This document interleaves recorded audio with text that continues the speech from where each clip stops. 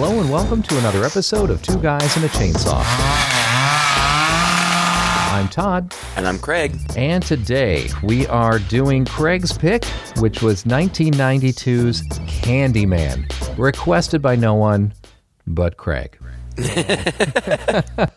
And also, I believe, because this is one of the few horror franchises we haven't touched outside of Leprechaun. Yep. And we're not super excited to touch Leprechaun yet, although I'm really vying for a Leprechaun in space. You might be working towards a Leprechaun in the Hood. I don't know what your preference is when we get around to that one. We'll get to it. Yeah, Candyman, I think, is coming up with a reboot or a spiritual sequel, I believe, directed by none other than Jordan Peele, that's supposed to come out this August. So it's fairly timely for us to be doing it right now. And I think it was a great choice. I remember when I was growing up in high school, we watched this movie. It came out in 1992, as I said. I started high school in 1992, and this was something that we rented once at least for stupid movie nights or scary movie nights with my friends, and we all kind of talked about it. I remember it as being kind of an iconic film, even at the time. Yeah. You know, it's funny because it still holds up. I think that right now people still talk about it. Obviously, they're making a new one, and it's probably Tony Todd's most famous role, he playing the starring role, the titular character. And so I think we're going to have a lot to talk about today, and I'm really excited to go and see it again. After watching it this time around, I realized I didn't remember it at all. Like, I really had not seen this since like 1992, 93. And sadly, I was pleasantly surprised to see what kind of a film it was. And yeah, so how about you, Craig? When did you first see this movie? I had to have seen it around the time that it came out. I don't think that I saw it in the theater, but like you're older than me by like 1 year. So I was still in middle school, but Sunny. I've been into horror since I was like 8, so I don't remember specifically, but I feel like it was kind of a big deal. Like, it was a big movie. Yeah. And so I saw it, and I remembered really liking it and thinking it was really scary. That's what I remembered. But like you, I hadn't seen it I don't know, I probably rewatched it at some point in college, but it's been a really long time. And I did remember it. I remembered the basic story, and I remembered Tony Todd, who I think is great. He's great in horror. He's tall and imposing, and he has an amazing, haunting voice. So he's good, and he's really good in this, even though I had kind of forgotten that he's barely in this movie. Like, if you supercut all of his scenes, he maybe is in this movie for like 10 minutes. Maybe. Yeah. It's true. But he's very good and haunting. And I remembered Virginia Madsen. This was the first thing that I remembered her from. And she says that from all of the movies in her career, this is the movie that she's most recognized from.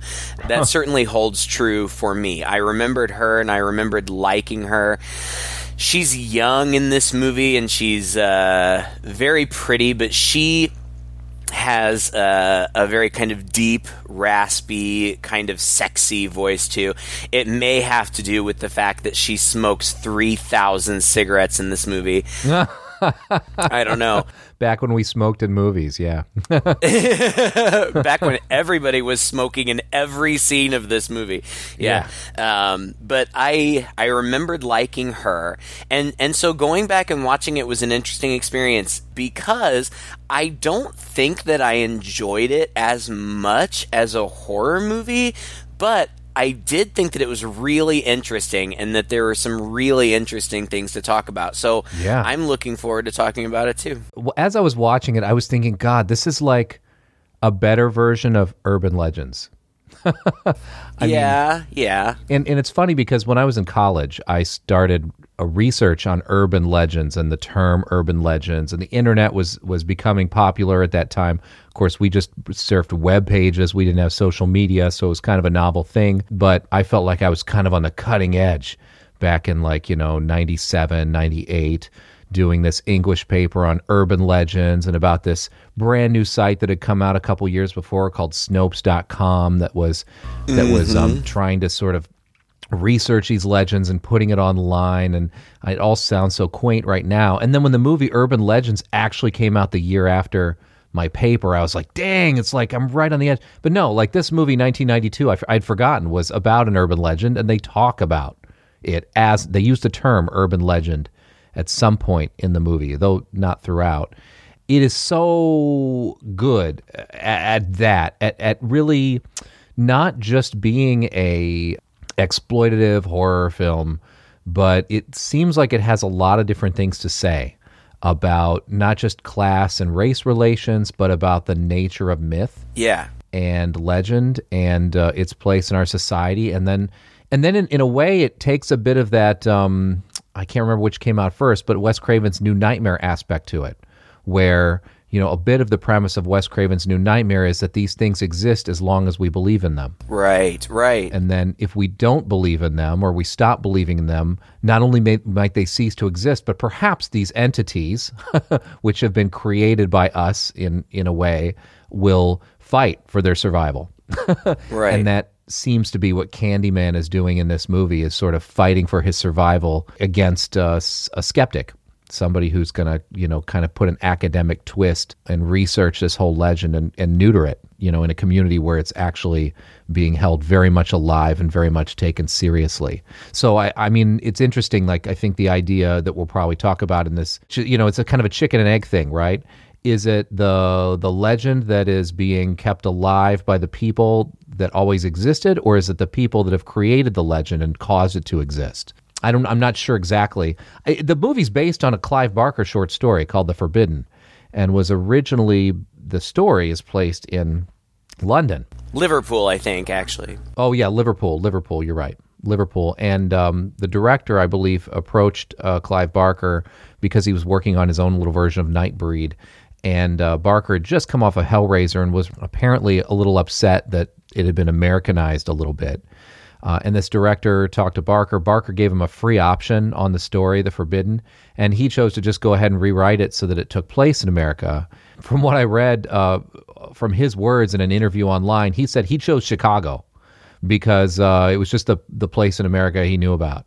And he called up the Chicago land place and said, what's the worst neighborhood that you can think of, the worst development in Chicago? And without a doubt, without hesitating, they said Cabrini Green. So I was kind of shocked, actually, when I was researching this movie to find out that this was an actual place that really does exist. Did, exist. And historically sounds like it was every bit as bad, if not worse, than what is portrayed in this movie.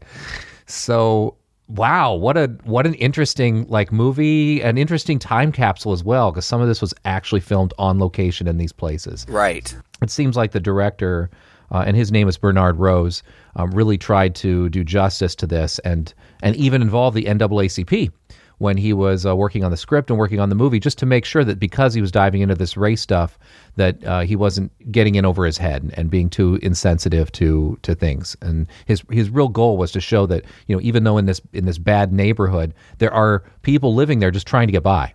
Yeah. There are people living there just like the rest of us that we should be able to relate to if we're going to be able to be scared by this movie and relate to the characters in it. So I feel like he did a pretty good job of that, to be honest, even if it's a little hokey at times. Yeah. Well, I mean, gosh, you said a mouthful there. There are so many things I want to respond to, but though, yes, they did actually film at Cabrini Green, and a stipulation for them being allowed to do so was that they cast some of the actual residents, and they also had to, negotiate with the local gangs for their own protection and cast some of them as extras as well. And because they did that, they didn't really face a lot of trouble. There was one shooting incident very near the end of filming where a production van was shot at by a sniper, but nobody was hurt. Beyond that, there wasn't really any big deal. It went pretty seamlessly, but Yeah, I lived in Chicago very briefly, and I love Chicago. Chicago is a great city, an amazing city, but it does have a pretty sordid history of redlining. And you can see that still today. I mean, when I lived in Chicago, I lived in the Ukrainian Village, which was a very nice area, reasonably priced, but there was one street, I don't remember what street it was very near where I lived, and directly on the other side of that, I believe, was the Puerto Rican Village. And, you know, I went over there and ate. They had great restaurants and stuff, but it was a very different... it was just amazing to me, a rural not farm boy, but a rural boy living in the big city for the first time, how distinct those lines were between neighborhoods and between areas. And it's still that way. It's crazy. Yeah. And not just in Chicago, but in a lot of American cities, it's like this. On one side of the street, you know, you can walk down the sidewalk more or less without fear. You cross the street and suddenly you're in the danger zone. It's nuts. Well, and that's something that they were trying to capitalize on, too, in this movie. They were trying to capitalize on the fact, you know, gosh, I don't remember what I read, but the director wanted to set it in a scary area, and he felt that for most of his audience, being placed somewhere where they were uncomfortable, not necessarily... because it's a bad place and the people who live there are bad, but because we have these preconceived notions that we are fearful about stepping out of our comfort zones and into areas where we are less comfortable. And though, you know, the intention, I think, was good, he did also face some criticism from certain factions of the black community who said that this was perpetuating stereotypes about black people, that black people are inherently dangerous and the places that black people populate are inherently dangerous. And I don't think that that was his goal at all, but I could see how it could be interpreted in that way. Sure. To me, I see it as not being an issue of color or race, though that's obviously something that is tied up into it, but it's really more about socioeconomic concerns. And, you know, I have studied this in literature, like if you read Native Son, it takes place in Chicago and deals with this same kind of thing, and you read about the history of it. It's sad because it was racist and discriminatory, but these black neighborhoods were subpar in terms of quality of living, standard of living, but the cost of living was also higher than in many of the neighboring white neighborhoods that were just across the street. And so it's an unfortunate part of American history that sadly it has not gone away.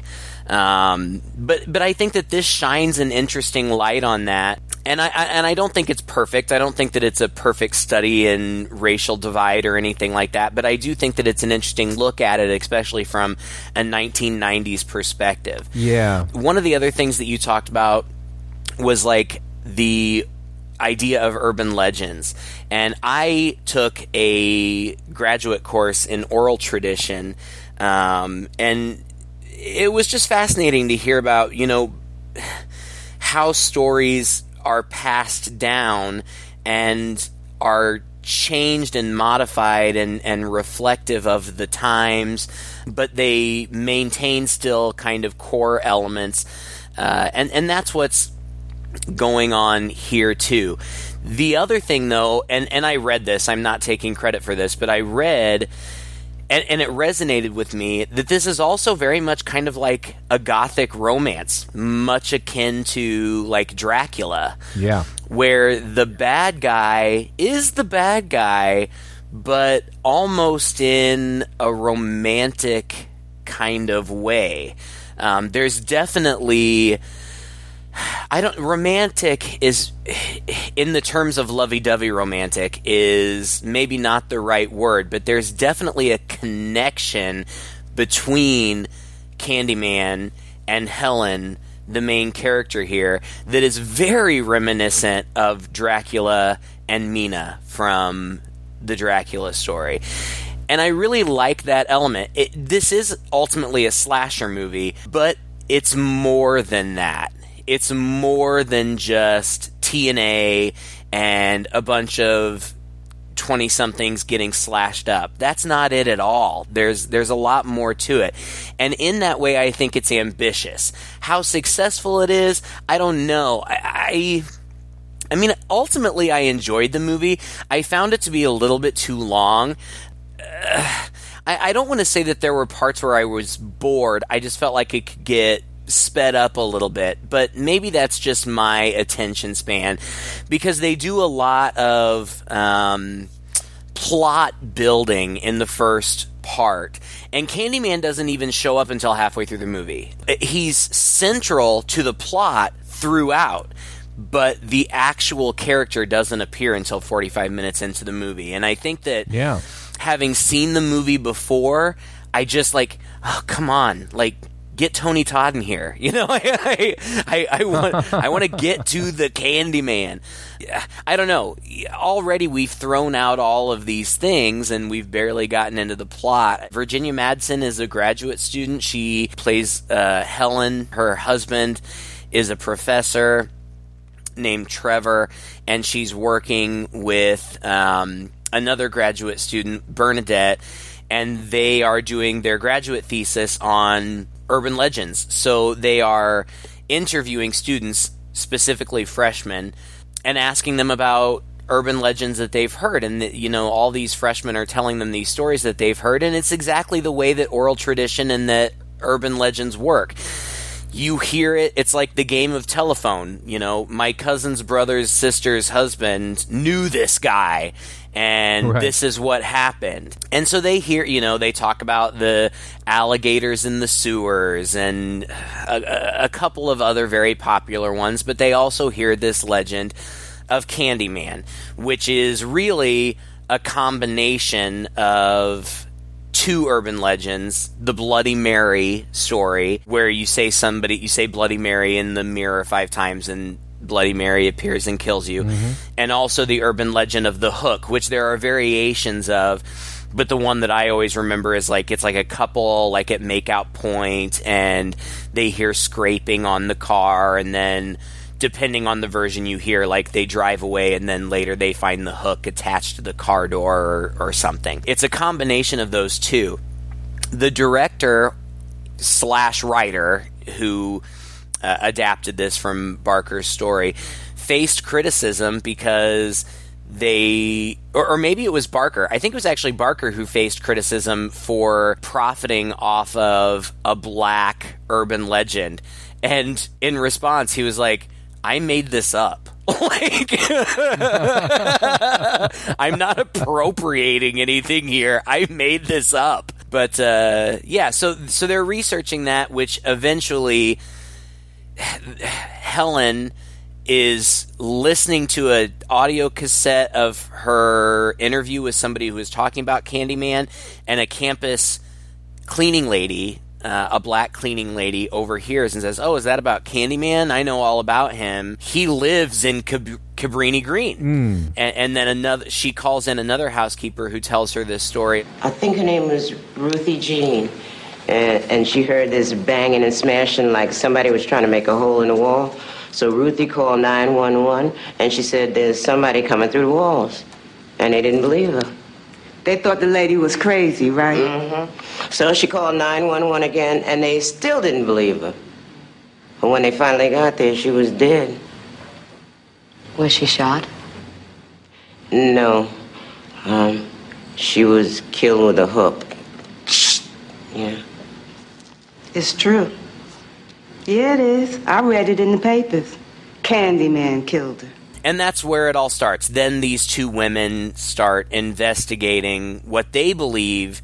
They believe that this is an urban legend in progress, and they feel like that will give them an edge on their thesis. Like they're not just regurgitating a bunch of things that have already been discussed and written about, but they can actually immerse themselves in a culture that actively believes in this. Yeah. And they do, and that's when they get in trouble. These two girls are Helen, who's played by Virginia Madsen, as we said, and a woman named Bernadette, or they call her Bernie. Yeah. And she's played by Cassie Lemons, and she is actually black. And I'm sure that, that helps a little bit, right, to have this white woman and this black woman also kind of working together on this thesis project when you're, trying to kind of navigate those boundaries of trying not to be too exploitative or trying to, be sensitive to races and things.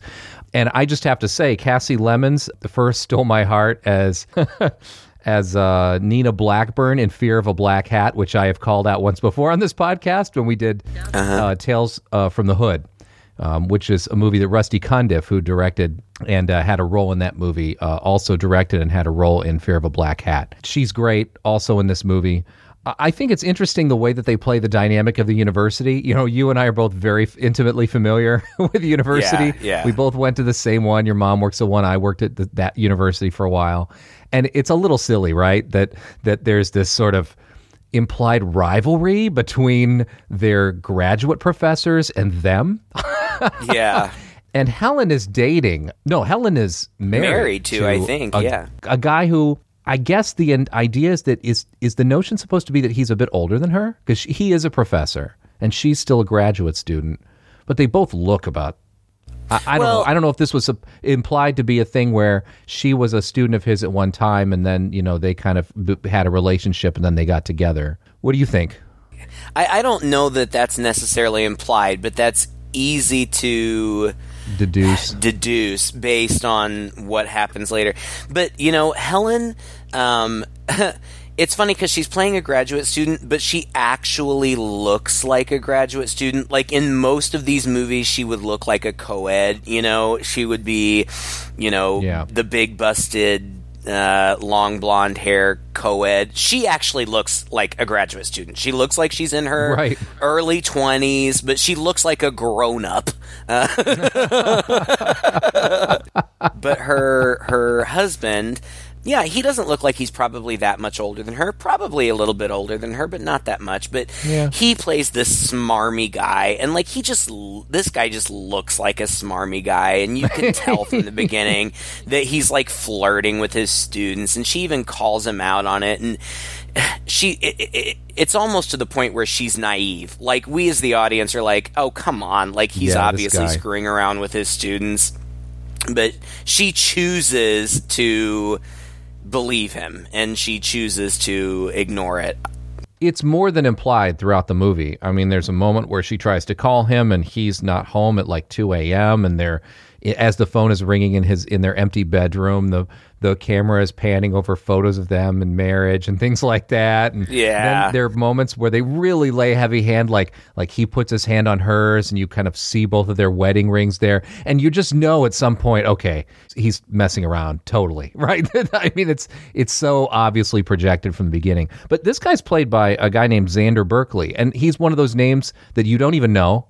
But when you see his face, you're like, oh yeah, he's in like a ton of movies, right? Like he's like the cab driver, or he's like the colonel or something in the military, or he's the clerk behind the counter, or he's the guy holding up the liquor store. I mean, he is in so many big movies, like The Rock, Air Force One, like this movie. I mean, this guy's got 242 IMDb credits to his name.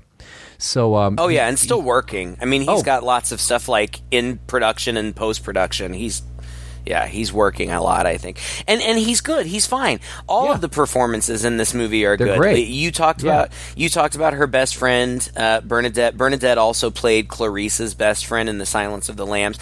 Initially, Virginia Madsen was cast as Bernadette, and the director's wife, who is also an actress, but not as big name, she was cast in the lead.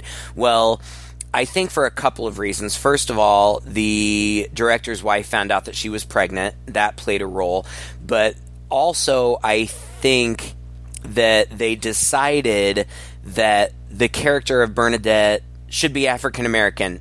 I think because they wanted a different representation of an African-American person as opposed to just the villain. The Colibri Green, and the villain and the Colibri Green people, yeah. Right.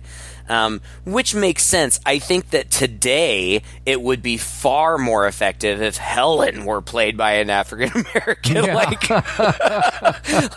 that would seem to make a lot more sense if you were concerned about representation. But in 1992, yeah, true. But then again, the story kind of begs it, right? Now, my understanding is that Tony Todd made up the backstory for his character. That's what the director said. Oh, I didn't know that. At some point when the two graduate students they're having dinner with, I guess, their thesis head, or I don't know, one of their smarmier professors than her husband.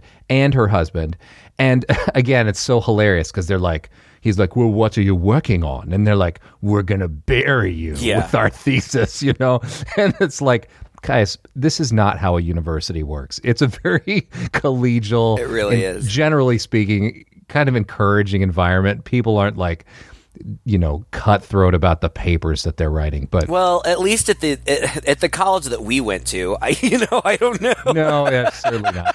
Maybe if you're going to science and technology, something or whatever, and you're engaged in deep. I don't know. I didn't go to an Ivy League school. Maybe that's more cutthroat. But you're right. At the small liberal arts university that we went to, it was very familiar. Like, you were friends with your professors. You hung out with them. You weren't, it wasn't a rivalry. Yeah. Well, probably at the University of Illinois too, which is where this is done. But yeah, when they talk about, what are you doing? And they're like, well, we're talking about Candyman, and we're investigating this murder that took place. He's like, oh, well, then you should read the paper that I published on it, 10 years ago. Which is a convenient device for him to give us the full backstory in the Candyman legend. And what the Candyman legend basically is there was this freed slave who was an artist who very quickly rose into aristocratic society and was very well known as a portrait painter. And he was hired to paint a portrait of this woman, a white woman. They fell in love. She got pregnant. And of course, this being at that time, nobody liked that. This guy's hired a bunch of goons to go out, find him, and they cut off his right arm. But this was just the beginning of his ordeal. Nearby, there was an apiary. Dozens of hives filled with hungry bees. They smashed the hives and stole the honeycomb and smeared it over his prone, naked body. Candyman was stung to death by the bees. It burned his body on a giant pyre and then scattered his ashes over Cabrini Green. And so he is the Candyman, and he comes back to enact his vengeance upon people when you look into a mirror and you say his name 5 times, which is, like you said, it's the Bloody Mary urban legend that we grew up with. And they play with that in the movie, of course. People look in the mirror, they say his name, but they don't quite get to 5 because they're too scared to do that. Actually, earliest in the movie, I think the movie kind of opens with the telling of the tale. Yeah, it's like Scream. It opens up with an expository, where we see what can happen, but it's not really connected to the direct story. It's just some woman and some guy, and she dares. Oh, some guy played Ted Raimi. Ted Raimi, yeah, a nice Ted Raimi cameo. That's awesome. Playing this bad boy or whatever, and they, of course, they say it, and there's a big kill right at the beginning, which is nice because it establishes for us what can happen.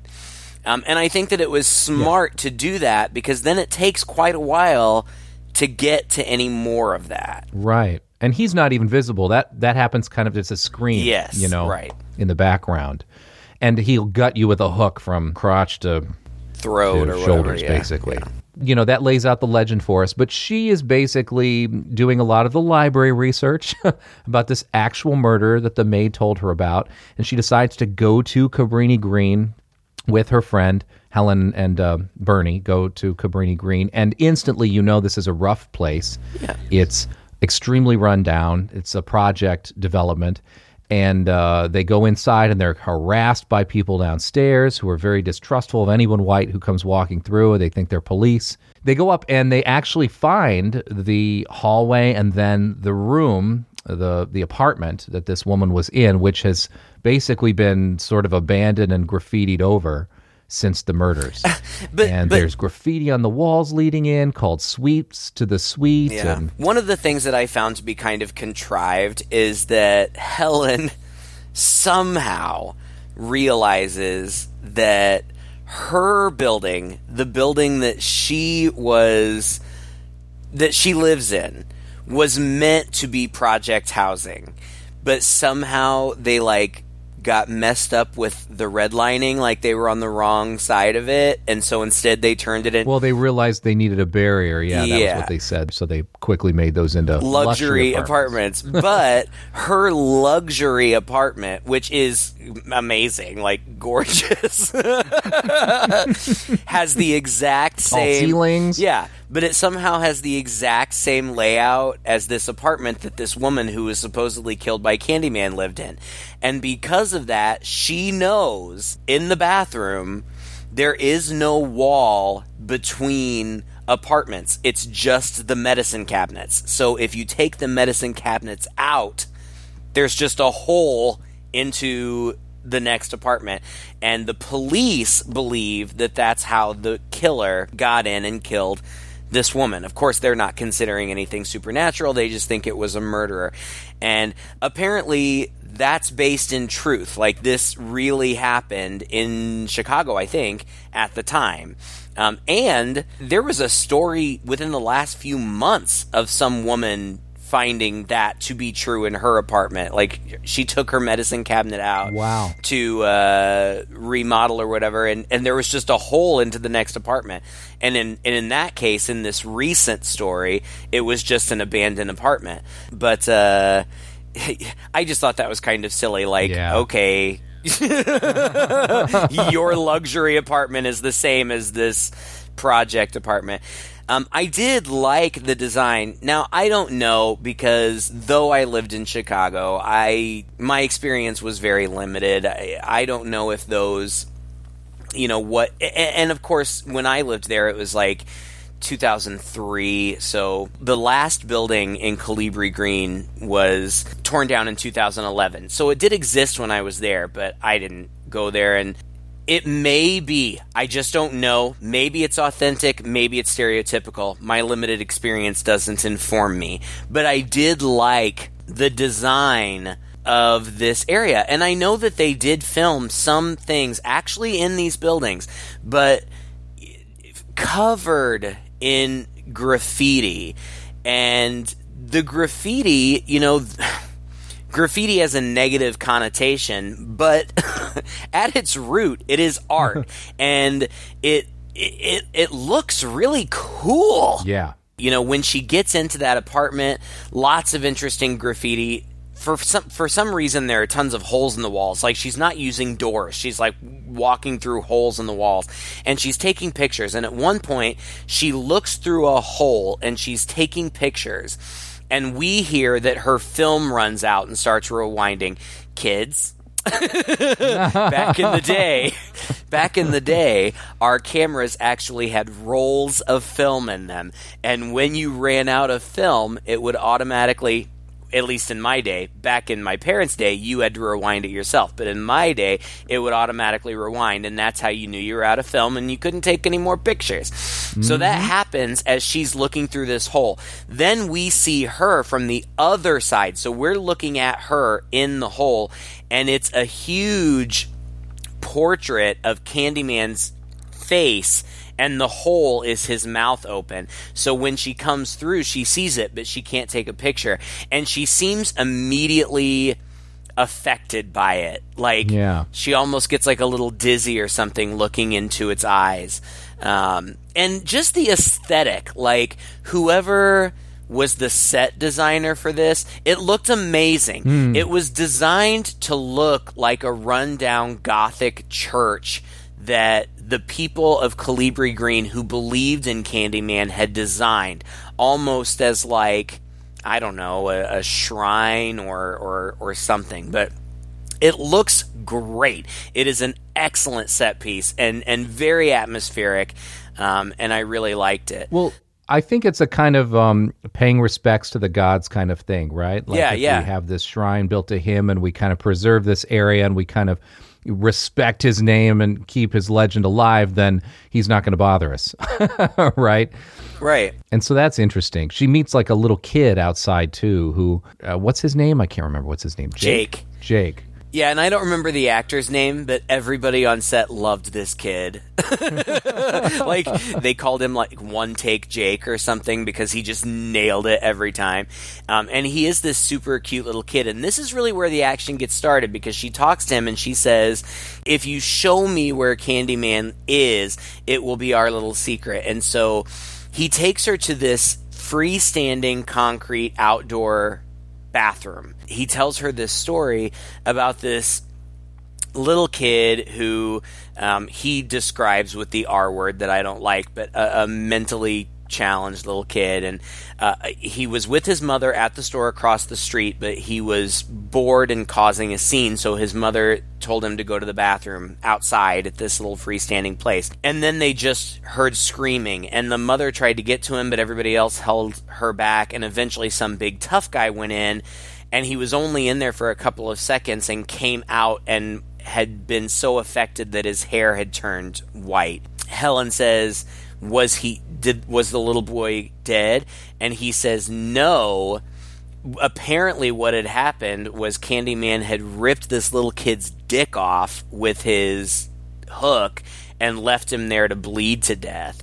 And we see it. I mean, not in great detail, like it's quick and it's not super up close, like it pans through the bathroom, but the bathroom is just covered in blood. And so she, of course this was before, this is a flashback, so she goes in there, she sees that Sweets for the Sweet graffiti again, she opens up one of the stalls and there's an arrow painted in excrement, I think, pointing down to the toilet, and she opens it and it's full of bees. But then these 4 or 5 guys from, I can never remember if I'm saying the name right, from this neighborhood, Colibri Green, come in, and one of them is in a long coat and is holding a hook like he is the epitome of Candyman, and he says, you were looking for Candyman, well, you found him. And he hits her in the face with the hook and knocks her out, and she is terribly injured. Like, it looks like her ocular cavity was probably shattered. Like, she looks awful, but she survives, and then she's able to pick that guy out of a lineup. She then talks to Jake, and she's like, Candyman's not real. He's just this guy who's capitalizing on this legend, but now he's gone, and now people don't have to be afraid anymore. And that is what gets her in trouble. She removes the fear. And that is when she is approached by the actual Candyman. I don't know, time goes by because her face is healed. Bernadette gives her some pictures that she was able to recover from the smashed camera from the attack. And right after that, she's in a parking garage, and the real Candyman, Tony Todd, who is dressed in a long flowing coat with fur cuffs, not at all unreminiscent of like blaxploitation character look. Yeah, it's like a blaxploitation Dracula in a way.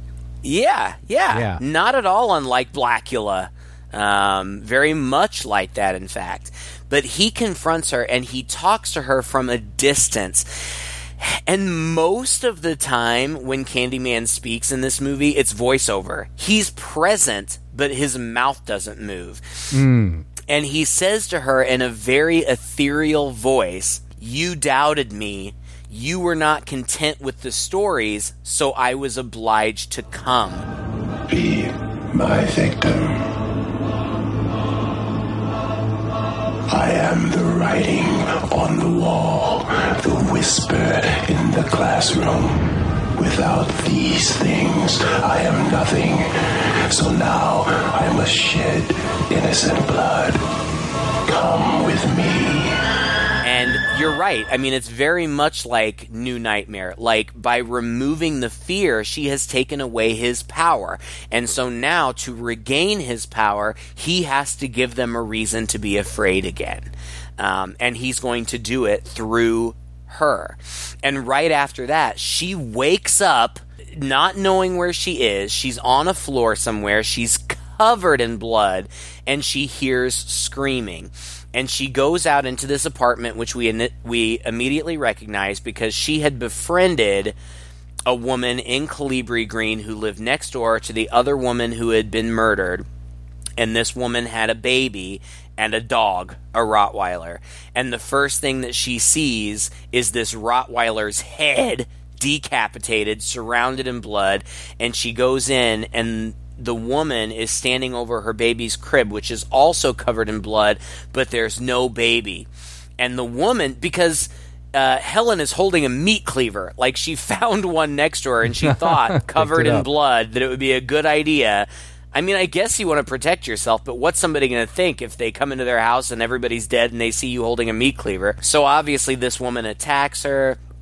And she, to protect herself, to be fair, like, cleaves the woman in the arm. But then the police come in and arrest Helen and think it was her. Yeah, she's totally set up. She has no memory of it, so she doesn't know what to do.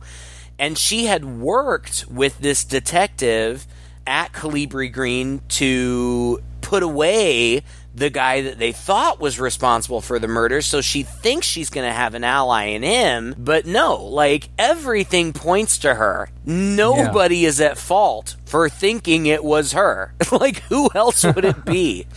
But that's, and then it goes on from there, and he continues to use her to that purpose from there. And I thought it was really effective. And the other thing that I thought was really effective that I know that I didn't consider the first time I saw this, there is a strong possibility when you're watching this movie that Helen is just crazy. Yes. And I was thinking about that the whole time as well. And it's interesting because this movie sets up one thing I really like about this. It's so different from a lot of other horror movies. Is this MO of his? He's basically setting her up again and again as she refuses more or less to be his victim. And so then suddenly she passes out and she wakes up and she's in this situation that presumably he's concocted, but maybe really she has actually done. This was apparently the director talked about how he wanted to avoid this cliche of women just screaming in horror movies.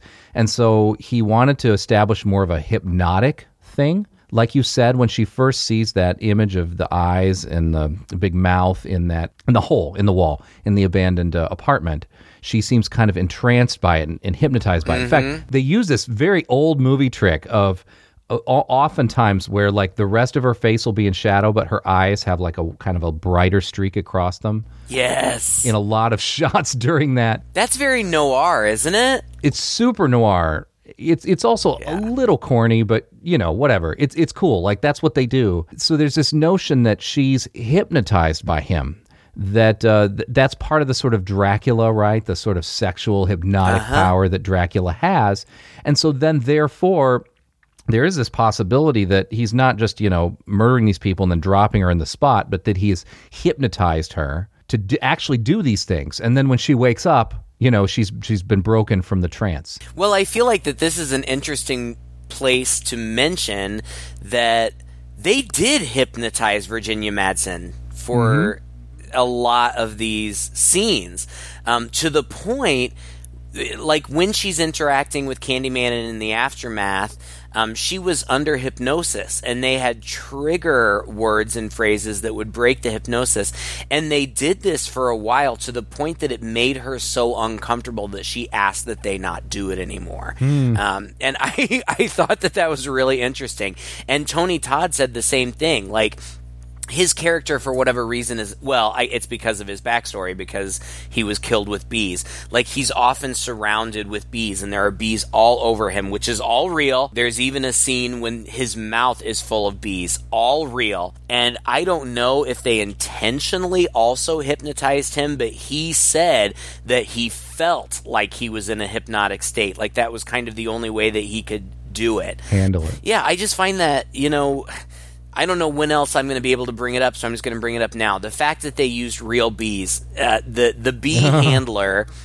The bee handler was the same bee handler that worked on My Girl and that worked on Fried Green Tomatoes. They specifically bred these bees for the production because they had to be a certain age, because apparently young bees are far less likely to fly and far less likely to sting. They're capable, but they're far less likely. And so Virginia Madsen originally refused the role because she said she was allergic to bees, and the director's like, go get tested. And so she did, and it turns out that she was mildly allergic to bees, but she went ahead and took it anyway. And both of these characters had to be covered in bees, and they would put queen bee pheromone on them so that the bees would just be attracted to them and stay on them, and then they would suck them off with a very gentle vacuum that didn't harm the bees. And Tony Todd said that he did it, but that he had an excellent lawyer, and it was negotiated that he would get $1,000 bonus for every time that he was stung. Over the course of the 3 movies, he was stung like 26 times.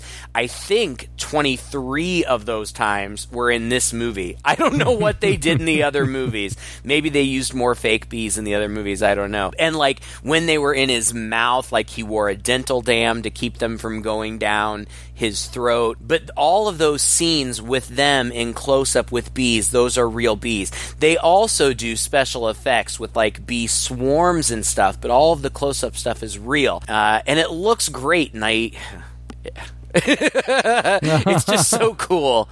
You know, they would I just feel like nobody would ever do that now just because they don't have to. We'll just CGI it. Yeah. The fact that it is real and you're watching it and it looks real and you know it's real, it just adds something to the movie. I don't know. It does. But I don't know. We're getting close. You know, like you said, he just keeps setting her up. Trevor brings her home from the hospital, and she's at home.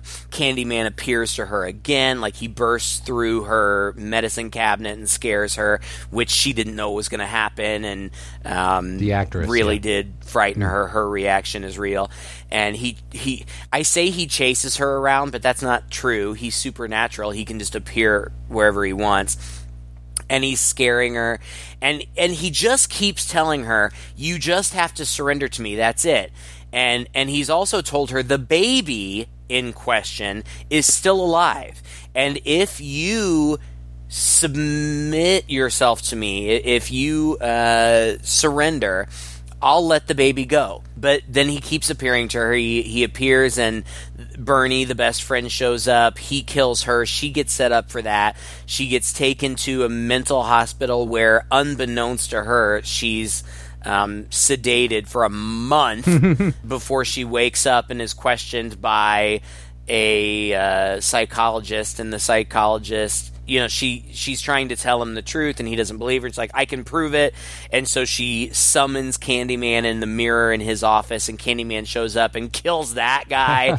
But before he leaves, he releases her from her restraints, so it'll look like she did it. She escapes and goes home, where she finds that Trevor is already shacking up with that grad student. But she ends up back at Calibri Green, where she has decided that she is going to sacrifice herself. I mean, what choice does she have? He basically says to her, you've lost everything. The only thing that you have left is my desire for you. And she says, all right, as long as you promise to let the kid go, I'll do it.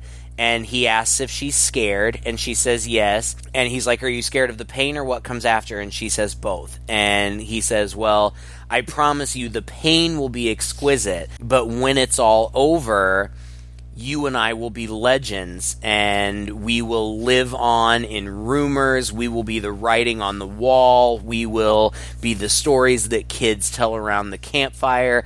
We will be the fear that causes lovers to hold each other tighter in the night. It's very seductive. Yeah. It's super seductive and kind of sexy. It is. And it's sexy, and it's also, again, it's like that Dracula thing The thrall. It's the thrall kind of thing, right? And it happens in this location that's like this Gothic church, like you said, to him. And so it's full of this imagery, and there's the altar, that she's on and everything.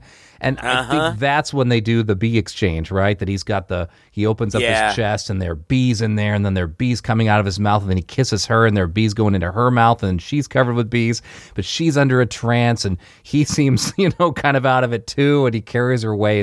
It's really great. And it was probably at this moment that I was like, God, I didn't remember this movie being so sophisticated. I mean, yeah. Well, and it's interesting. Like they, I assume it was the director had Tony Todd and Virginia Madsen take ballroom dance class together, so that they would have like this kind of grace with one another, and it shows. It really does. I mean, you can see their comfort in movement together. It's very sensual.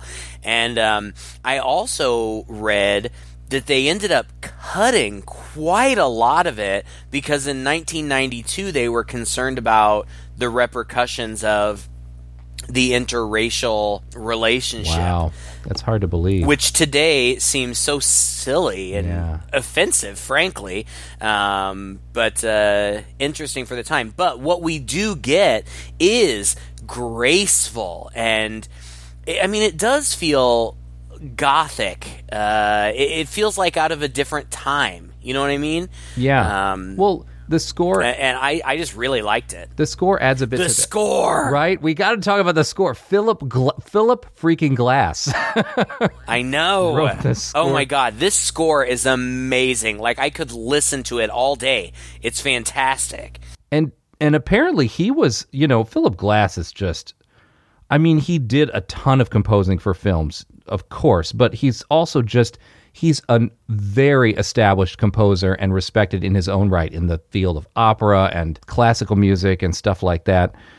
But this was, I don't know, he'd done a handful of scores, quite a few actually before this. Apparently when he first scored this, he hadn't read the final script. He had read the short story, Treatment. The Forbidden. So he thought he was doing this score for this story that kind of took place in England and seemed like kind of somewhat gothically romantic to him. And then he apparently, when he saw the movie, his first reaction was he was a bit appalled by what he considered a very schlocky, low-budget slasher movie. Yeah. But it's perfect for the movie, and the movie does have that gothic flair to it. It all works really, really well, and it probably wouldn't work as well, honestly. Oh, no, I don't think so at all. Mm-hmm. I mean, there are so many things like that.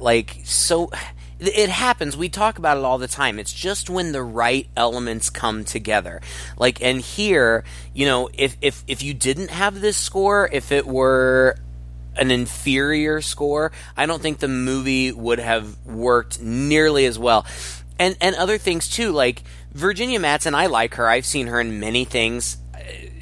I like her as an actress. Tony Todd, I've seen him in many things. I like him too. But they just work really well together in this movie, especially when you consider that this could have been Eddie Murphy and Sandra Bullock. Can you imagine? Eddie Murphy? Oh my God. Yes! Oh my God. He was considered for this role. They deemed him too short, and that's why they went with Tony Todd. The director said that had it not been Virginia Madsen, it probably would have been Sandra Bullock. What a different movie that would have been. And I seriously doubt we would be talking about it. I don't know. We talk about all kinds of things. Maybe not in such glowing terms. Let's put it that way. I mean, anyway, whatever, Kismet, fate, whatever, it all came together, and it does end up being a quality film, I think. It does rise above your typical slasher, even though ultimately that's what it is. Yeah. It's also really the only horror movie that I can think of, the only horror slasher that I can think of that has a black antagonist. Now, there may be some obscure movie that I have missed, but when we're talking mainstream movies, and it really, Tony Todd's career, he had been working before this, but this really bumped his career, especially in the horror genre. I mean, he's a staple in the horror genre now. Oh, for sure. But anyway, she does succumb, and she wakes up And at some point in his lair, she has picked up a hook. Like there are a bunch of his hooks like hanging on a chain or something. So she's carrying that around.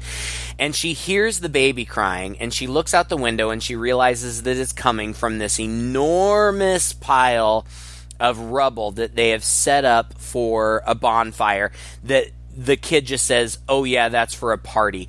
It was in the original source material. It was for Guy Fawkes Night, which I don't know a whole lot about, but apparently bonfires are a tradition of. Here it's kind of out of place, but whatever. So she hears the crying coming from there. So she goes there. She starts climbing it. She finally hears where the baby is, so she starts descending into it, and that's when Jake sees her. And when he sees her descending into it, the last thing he sees is the hook. So he thinks that Candyman is in there, which he is. He's also there. but she and the baby are also in there, and so all of the residents of Colibri Green gather around this pile of rubble and set it on fire. And as it turns out, it appears that Candyman had lied to Helen. He said that he would let the baby go if she succumbed, but it looks like that's not going to be the case. Yep. The fire starts raging all around them, and she grabs a burning piece of, something sharp, a board or something, and stabs Candyman, and he's in agony and can't get to her or whatever. So she grabs the baby and starts crawling out.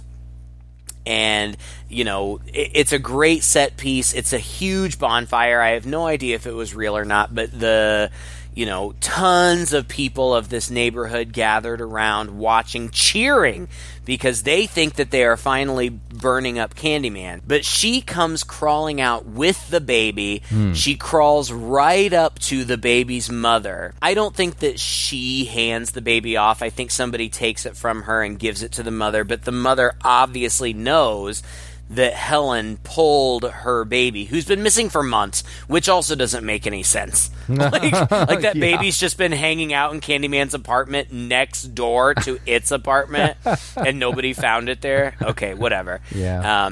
But Helen is terribly burned and dies. But we also see, and the residents of Colibri Green see, that Candyman is burned up in there and presumably dead. And the next thing we see is Helen, still burned, but kind of made up a little bit, in her coffin. And it's at her funeral when they are lowering her into the ground. And the only people there are her husband, his mistress. Jeez, get some taste, people. Leave the mistress at home. And those smarmy professors that they had dinner with. Those are the only people there. But then, in a big parade, all of the residents of Colibri Green come marching in, led by Anne-Marie, the baby's mother, to pay their respects. And Anne-Marie hands Jake the kind of burnt up hook, Candyman's hook, and he throws it in her grave. And I think that was like a tribute, like a thank you. Like, you did this. You got rid of him for us, and we're here to pay our respects. And I really liked that moment. And I suppose it could have ended there, but I also kind of like the end cap. Yeah, the end cap is interesting. Trevor, the husband, is back at home with his student. Now they're, still living together, but she's clearly pissed off because he's still distraught about Helen. And he's basically in the bathroom crying, and he looks in the mirror, and he ends up saying her name in his crying 5 times into the mirror. And she shows up behind him. She's got a great line. She had said it earlier when she bust out of the hospital. What's the matter, Trevor? Scared of something? Just really funny. And, you just hear him being gutted.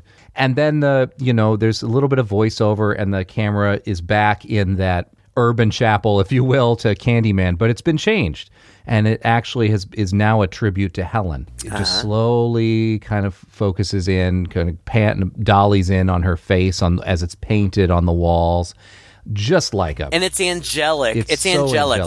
Like she's floating, but also it's like there are flames behind her. It's actually quite beautiful. I wish we had gotten a better look at it because we view it through the rolling credits. There are some breaks where we get to see it, but it looks really good. The other thing I liked about the end cap was that the student girlfriend had been making dinner, so when she finds him, she's holding this great big knife. Yes. I liked the implication that maybe she would be implicated in his murder. Yes. I thought that was fun. I mean, it's so great because it plays right with this whole urban mythology and that, and where these real life events can spawn these supernatural tales and these legends. And so, you know that the legend is now, okay, you say Helen's name 5 times in the mirror. Right. And, this incident happened and they say this girl killed him, but really it was Helen who came back. And, so the legend goes on, but now Candyman's been completely defeated and he's been replaced by her. I know, and what's it doesn't bug me, it's fine. But there are sequels. There are 2 sequels to this movie, and Tony Todd reprises his role in both of them, and that's great. I want to see the Helen sequel. Yes. I want the sequel to be it's Helen's movie now. That would make sense. Yeah, it would make sense. Like in Hellraiser, the original Hellraiser, it was intended that there was going to be a sequel and Julia was going to be the antagonist. Right. But Pinhead was so popular that they just brought him back. I don't know if they planned a sequel or whatever. And it makes sense they brought Tony Todd back. He did a great job. He's great. He has become an icon in horror, and Candyman, though he doesn't get, I feel like he's not as talked about. He really does have a place in the pantheon of horror icons. So that's all well and good, but it was a perfect setup for a Helen sequel, and I would have watched the shit out of that movie. Yes, you would. You've seen the sequels, though, right? Have you seen? I mean, is one of them a prequel, or are they truly sequels to this? I think they're both sequels, but I can't really say because I know that I saw the second one. I don't remember anything about it. Yeah. I don't remember if I saw the third one. I don't remember. I know that I haven't seen either of the sequels, but I'm really pretty excited about seeing what, the hands of Jordan Peele are going to do with this. Oh my gosh, what they can do with it now. And Jordan Peele is so good about being socially relevant, and culturally relevant. I feel like he can really do something great with this. Or if he just wants to make a good slasher movie, that's fine too. He's not under any obligation to provide social commentary. I have a feeling that he will. Yeah. I'm really excited about it too. It was supposed to already be out, but of course, pandemic. So hopefully we'll get it in August. We'll see. And I'm psyched. And, there's been a lot of talk. Is it a sequel? Is it a reboot? And as is often the case, they're kind of keeping hush-hush about it now. Tony Todd is tied to it somehow. So apparently Virginia Madsen's got a role in there, too. Oh, does she? Yeah. Yay! Yeah. Maybe it will all be punked and it'll be the Helen sequel that we've been looking for. I don't know. I mean, if I do hope that there is a tie, even if it is, small. I would love to see both of those characters again, even if, Tony Todd's Candyman is passing the torch to somebody else, that's fine. But I would love to see Tony Todd. I would love to see Virginia Madsen. I love Jordan Peele. I'm excited about it. I think it'll be really good. Should be. Well, it was great talking about this movie. Like I said, I just couldn't believe my recollection was not that it was so deep and sophisticated as it turned out being for a slasher movie. It was really impressive. Right. I really enjoyed it. Well, thank you again for listening to another episode. If you enjoyed it, please share it with a friend. Of course, you can find us online just by Googling Two Guys and a Chainsaw Podcast. Find our Facebook page, our Twitter feed, and, of course, our website. You can leave us a comment any one of those places. Let us know what you thought of this film and give us some suggestions for any films that you'd like us to do coming up. Until that time, I'm Todd. And I'm Craig. With Two Guys and a Chainsaw.